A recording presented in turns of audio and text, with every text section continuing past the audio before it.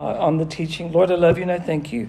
Thank you for what you've already spoken to my heart, and what a privilege that I get to pass it on to your people. Thank you that your word will not come back void, that it accomplishes the purpose by which you sent it out, and nothing can stop that. And so I have the privilege of sharing your word with these dear people.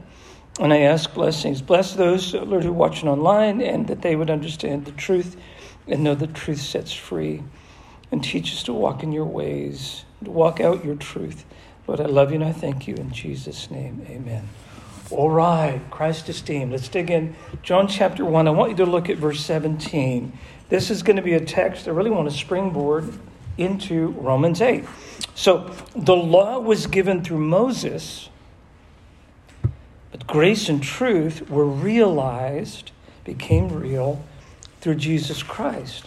Okay, the law through Moses. Is the law good? By the way, that actually is a question that the scriptures give us. Is the law a good thing? And what does Paul say about the law? Is it good? Yes or no? It's good. The law is good. The law has a purpose. What does the law accomplish for us? It teaches us, hey, this is bad, run away from it. Hey, this is good, run to it. We need the law. It establishes something fascinating called right and wrong.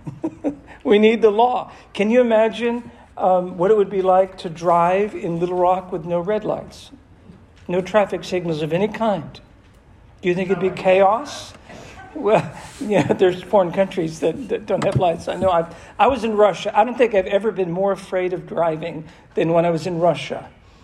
And all the cars are all banged and dented. Why? Because you just drive in. It's like you're a little red blood cell, and you're in a vein, and you're going to get in that big artery whether you like it or not, and you're going to get bumped along the way.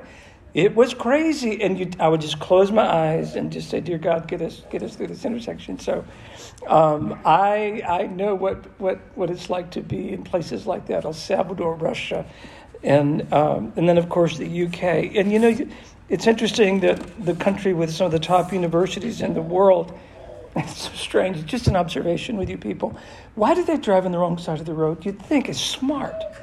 It's those people are. It's a whole other issue.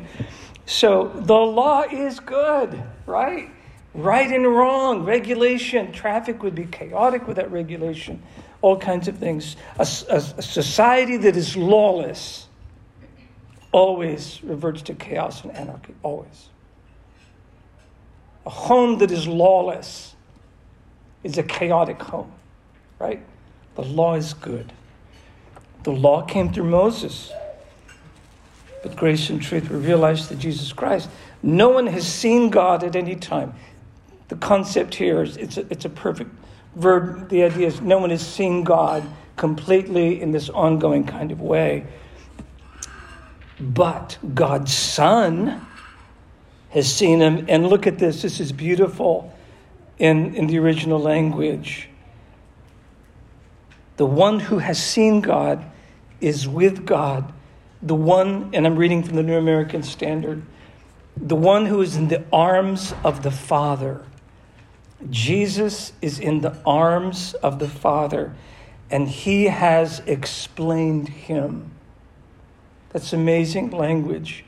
So you want to get at the heart of Christ esteem, Christ Church, you have to understand that Jesus explains God.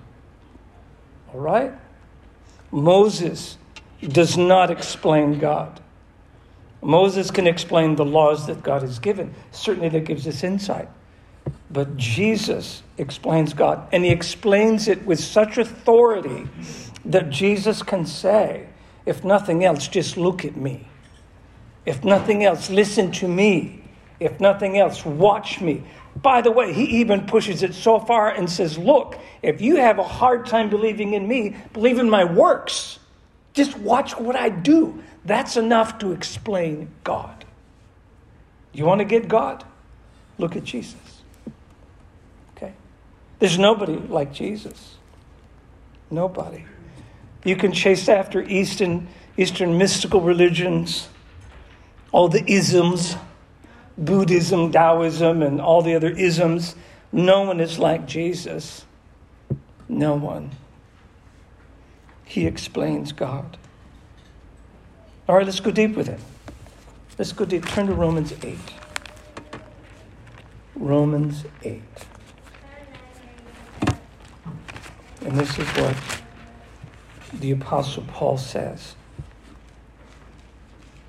Therefore, something happened. Therefore, there is no condemnation.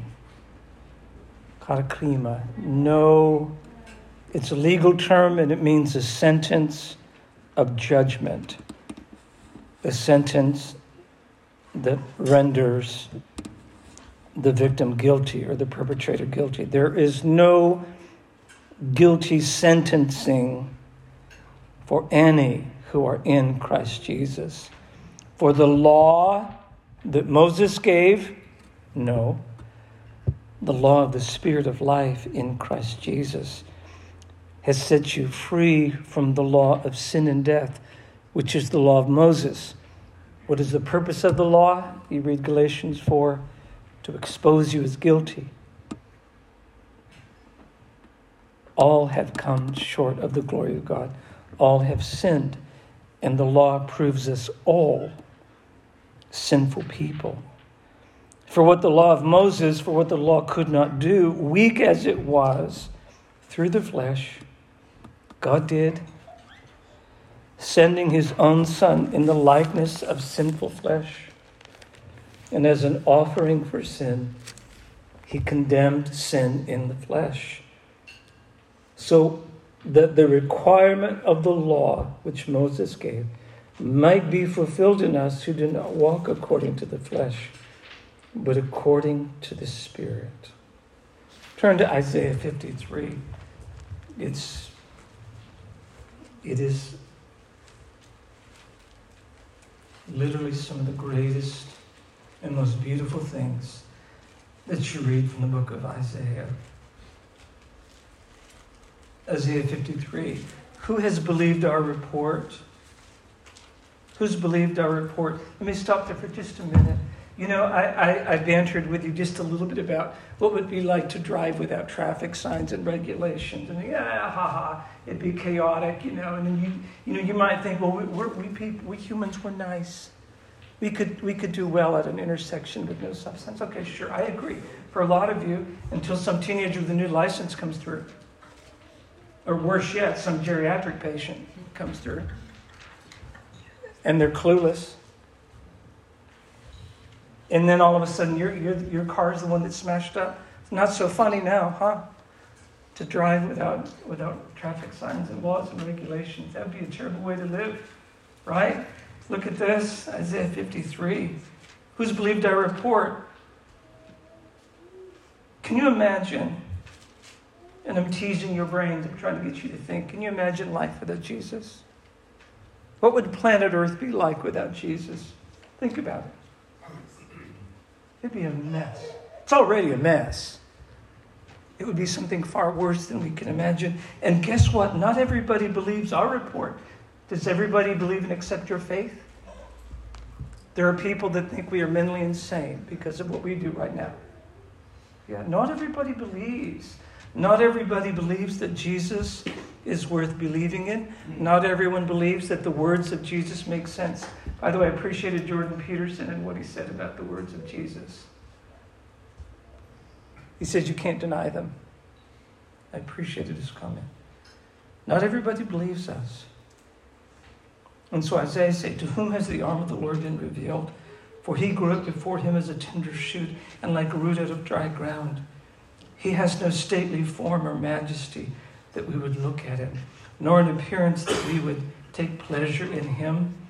He was despised and abandoned by men, a man of great pain and familiar with sickness. By the way, sickness, it's a great translation. Jeremiah 17 says that the human heart is desperately wicked. And in Hebrew, it is sick, so ill that it's beyond curing. Jeremiah says, he's a man of great pain, familiar with sickness, like one with whom people hide their faces. And we thought Jesus was good looking. Oh my goodness. He was the one that people would turn their face. And he was despised. and we had no regard for him. However, it was our sicknesses and our pains that he carried. I'm so sorry, I'm going to drop that a little bit, Stephen. And our sicknesses that he carried, and yet we ourselves assumed that he was afflicted, struck down by God and humiliated, and he was pierced for our offenses, crushed for our wrongdoings, our iniquities, and the punishment of our well-being was laid on him. By his wounds we're healed. It's beautiful. By his wounds we healed. I saw Scott Yeager in the hospital, and I prayed that over him.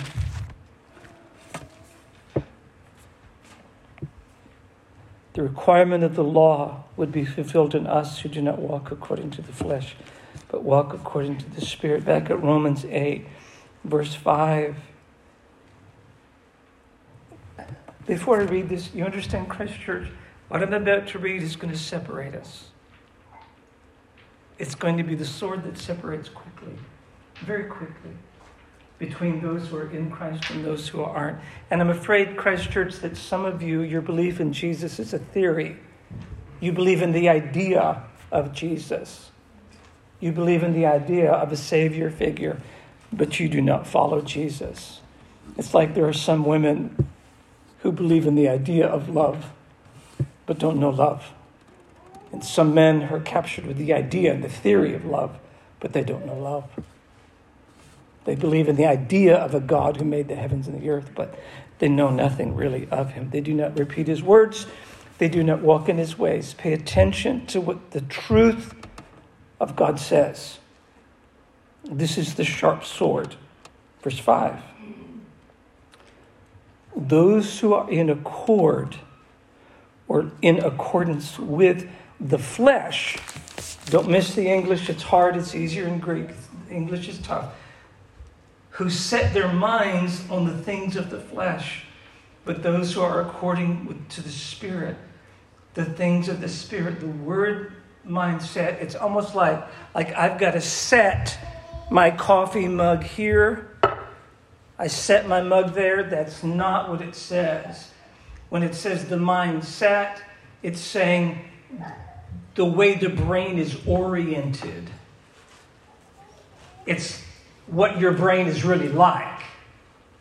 So the brain that's really fleshy, that's the mindset. It's really fleshy.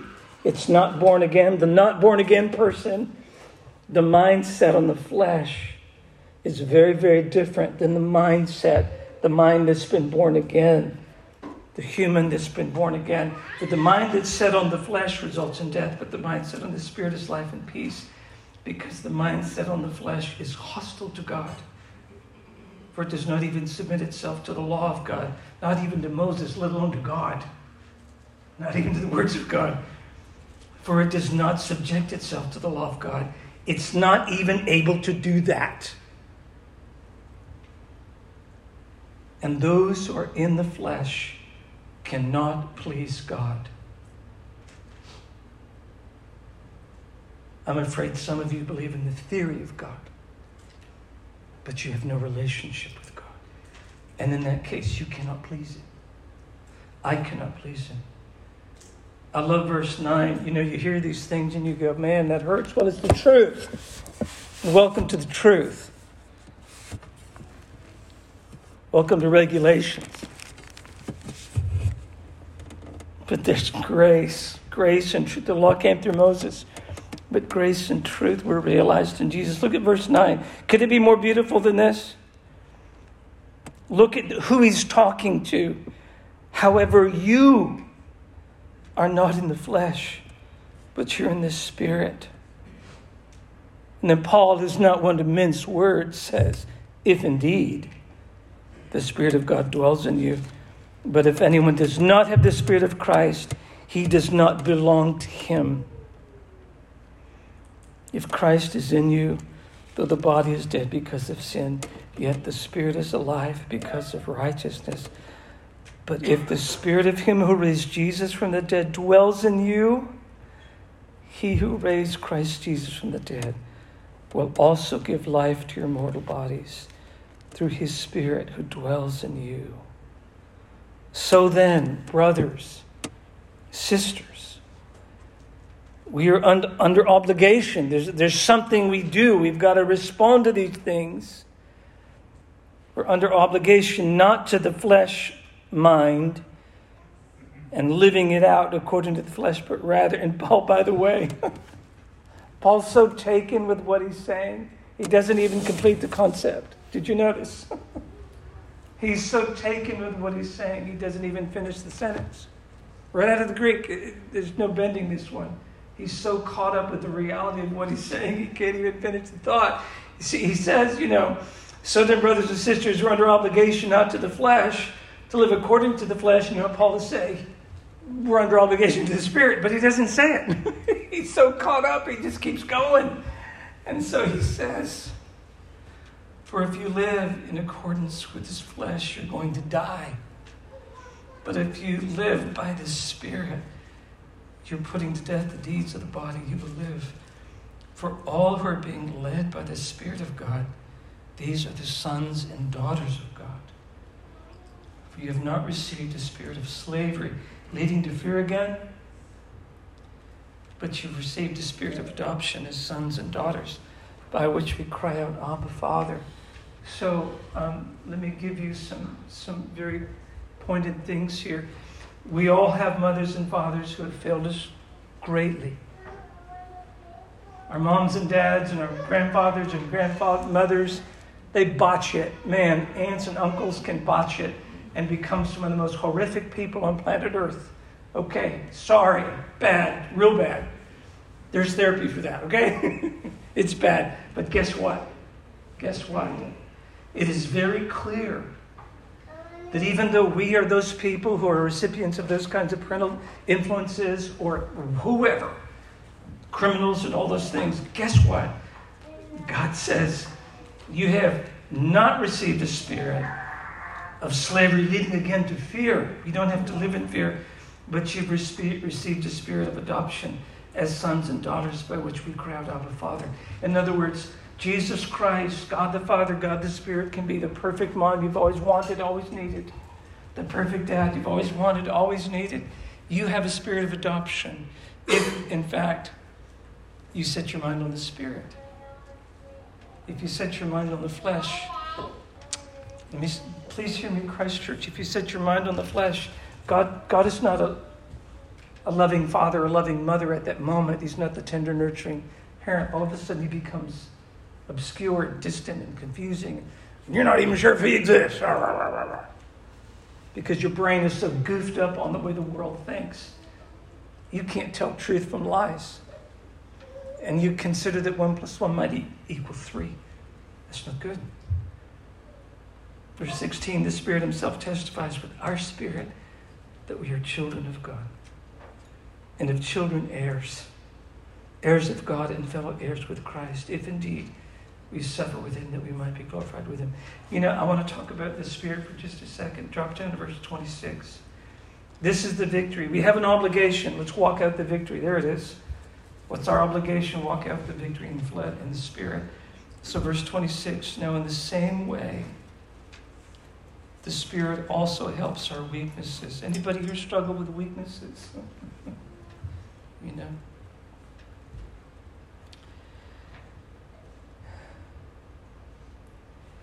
the same way, the Spirit helps our weaknesses.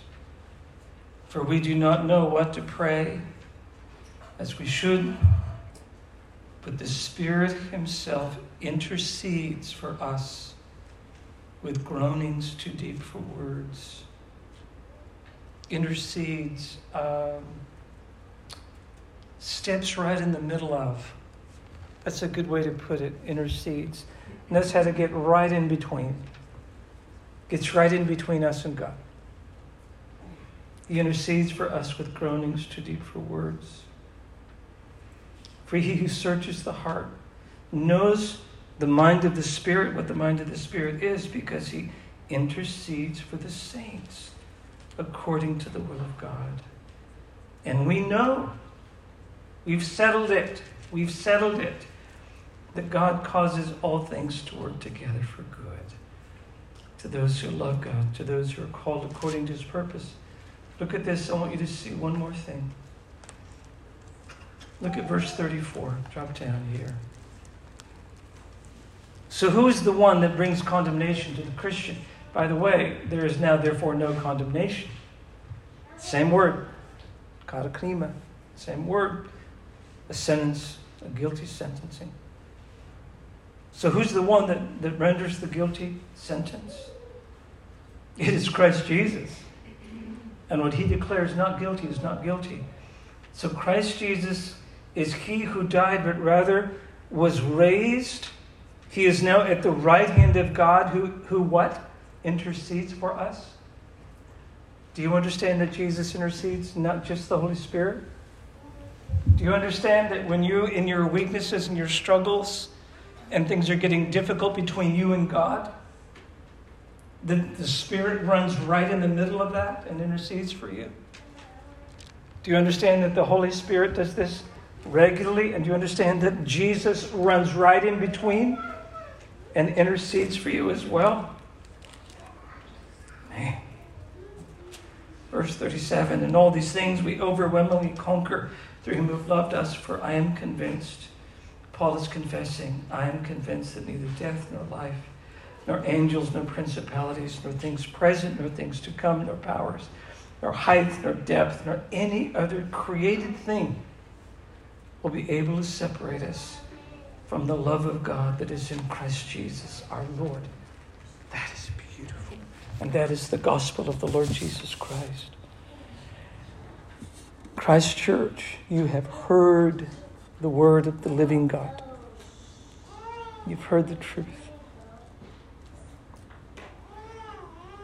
How do we live this out? How do we live out the authority of Romans chapter 8?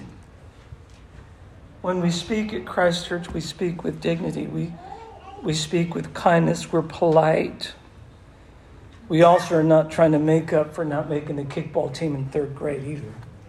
Okay, I'm sorry if you've got a bruised ego. I'm sorry. Not getting picked for kickball or, being the last one picked is a hard thing. I know.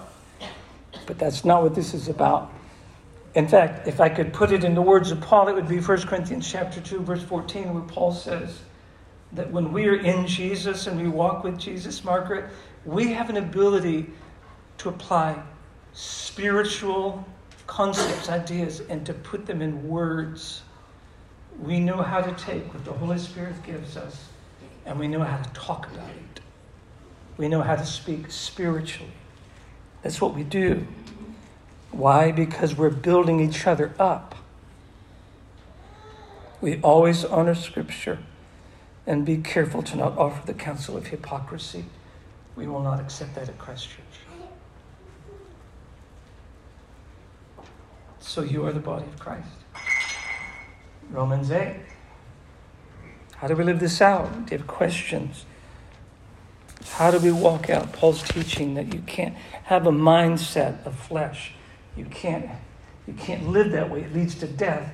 You have to have a mindset of the Spirit. Frank Pearson, I just put my glasses on and there you are. It's amazing what glasses do. Hello. You know it means so much that you're here. Thank you. Thank you very, very much. It's amazing what you see when you get glasses on. So, Stephen? Hey, Kerry Yeager online wanted to add some supporting verses. Okay. John 14:6. Jesus said to him, I am the way, the truth, and the life. No one comes to the Father but through me. And then John 10:10. The thief comes only to steal, kill, and destroy. I came that they may have life and have it abundantly. And then Romans 12:1. Therefore, I urge you, brethren, by the mercies of God, to present your bodies as a living and holy sacrifice, acceptable to God, which is your spiritual act of service. Spiritual service and worship. Yes, Carrie, thank you. And Carrie, something I've noticed about you is you are not ashamed of the gospel and you are not ashamed of Scripture. You always speak Scripture. It has been written on your heart, and I can tell. Yes. Someone else. How do we live out the mindset of the Spirit according to Paul's writings in Romans 8?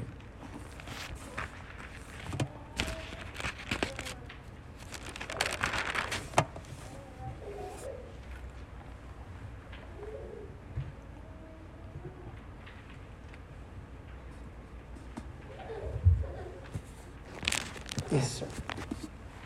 Once we look at Paul's teachings, we have to remember that after you accept Jesus in your life and you're living as a Christ follower, nothing else you do in your life is for you. Everything else in your life from that point forward is for other people to see, to bring other people into the world and raise them up so they can too follow Christ. Yes. Remember that none of that is for you. It's for everyone else so they can go to the same place you're going. Yes, Todd, that's so good. That is one of our obligations. It's like Paul said, owe no one anything. Don't owe money to anybody except this. We're obligated to owe what? Love. You just quoted from Philippians 2, that we have a mindset in us that is found in Jesus, who literally lived for others. That's beautiful. Thank you, Todd. Someone else, why does this matter? Anybody? Yes, Janice. When I'm thinking about this, Jesus interceded for us by dying on the cross for us. Mm-hmm. And it kind of, I guess I never really gave it a whole lot of thought before, but to think of him continually interceding on our behalf when we fail or maybe don't live up to the standards or the goals that are before us, I look at it like this, when you say you have a parent and you love that parent, you want to do what you can to please that parent. Mm-hmm. And sometimes we make mistakes and we fall short. And that's where it just surprises me that Jesus is still interceding for us even though we are his. So in my mind, that says to me that our obligation on that behalf would be to not only come before Jesus and repent, apologize, make right, but also to those who we have wronged. Say that again for those who... also go before those we have wronged and ask for Yes. It's hard to do, isn't it, Janice? Yeah, that requires something a medicine that we don't think tastes so good. It's called humility, but that's another teaching. Janice, in 1 John, he writes this in chapter 2. Forgive, my fingers don't work like they used to. You get these new Bibles. I could have quoted it, but I thought I'd read it. My little children, I'm writing these things to you that you will not sin. But if anyone does sin, what do we have?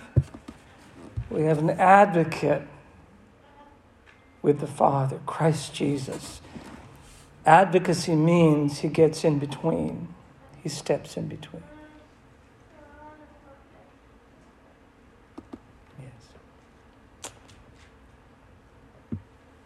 I wonder what the conversation would be like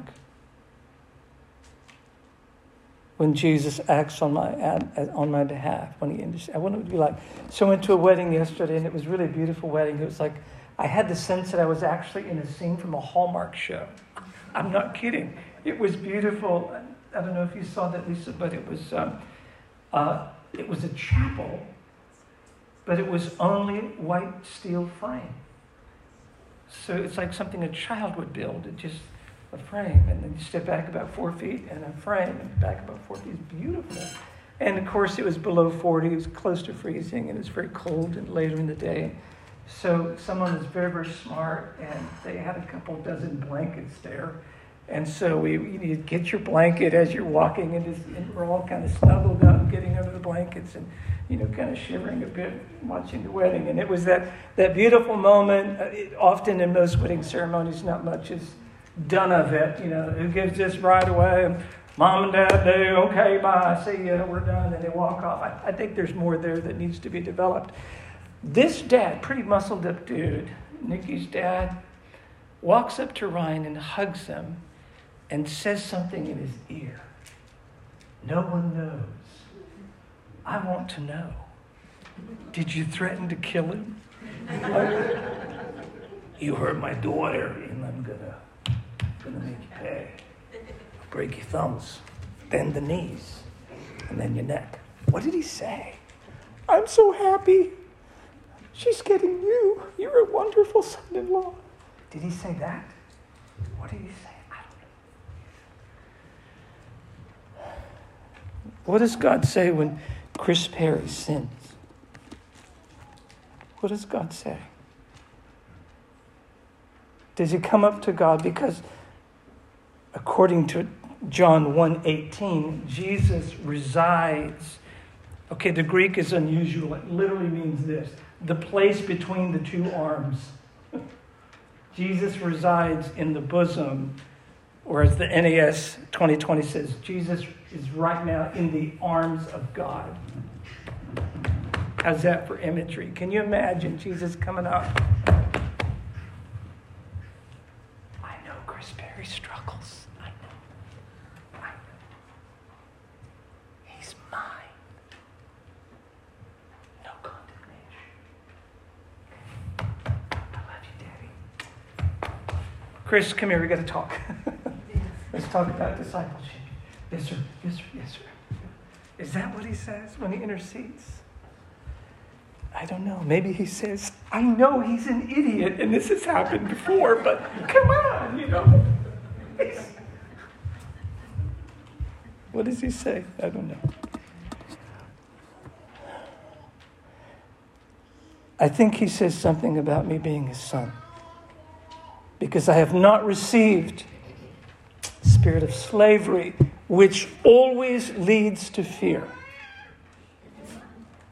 I've received a spirit of adoption so that I can say, Abba, you're not mad at me? Dad? Can I come close and go to the place that's between your arms too? Is that okay? Come here. I love you, buddy.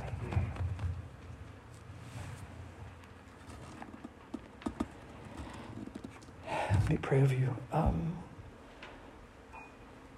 Abba, Father, the one who sits here and struggles with the idea of you, and that's as far as their faith goes, would you please grab them by the heart and open their eyes to understand your Son, Jesus?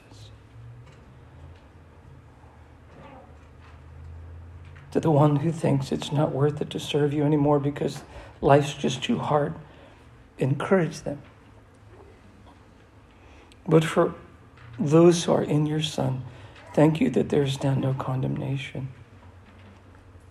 And thank you that we can live out the peace and the life that you give us. You are so kind.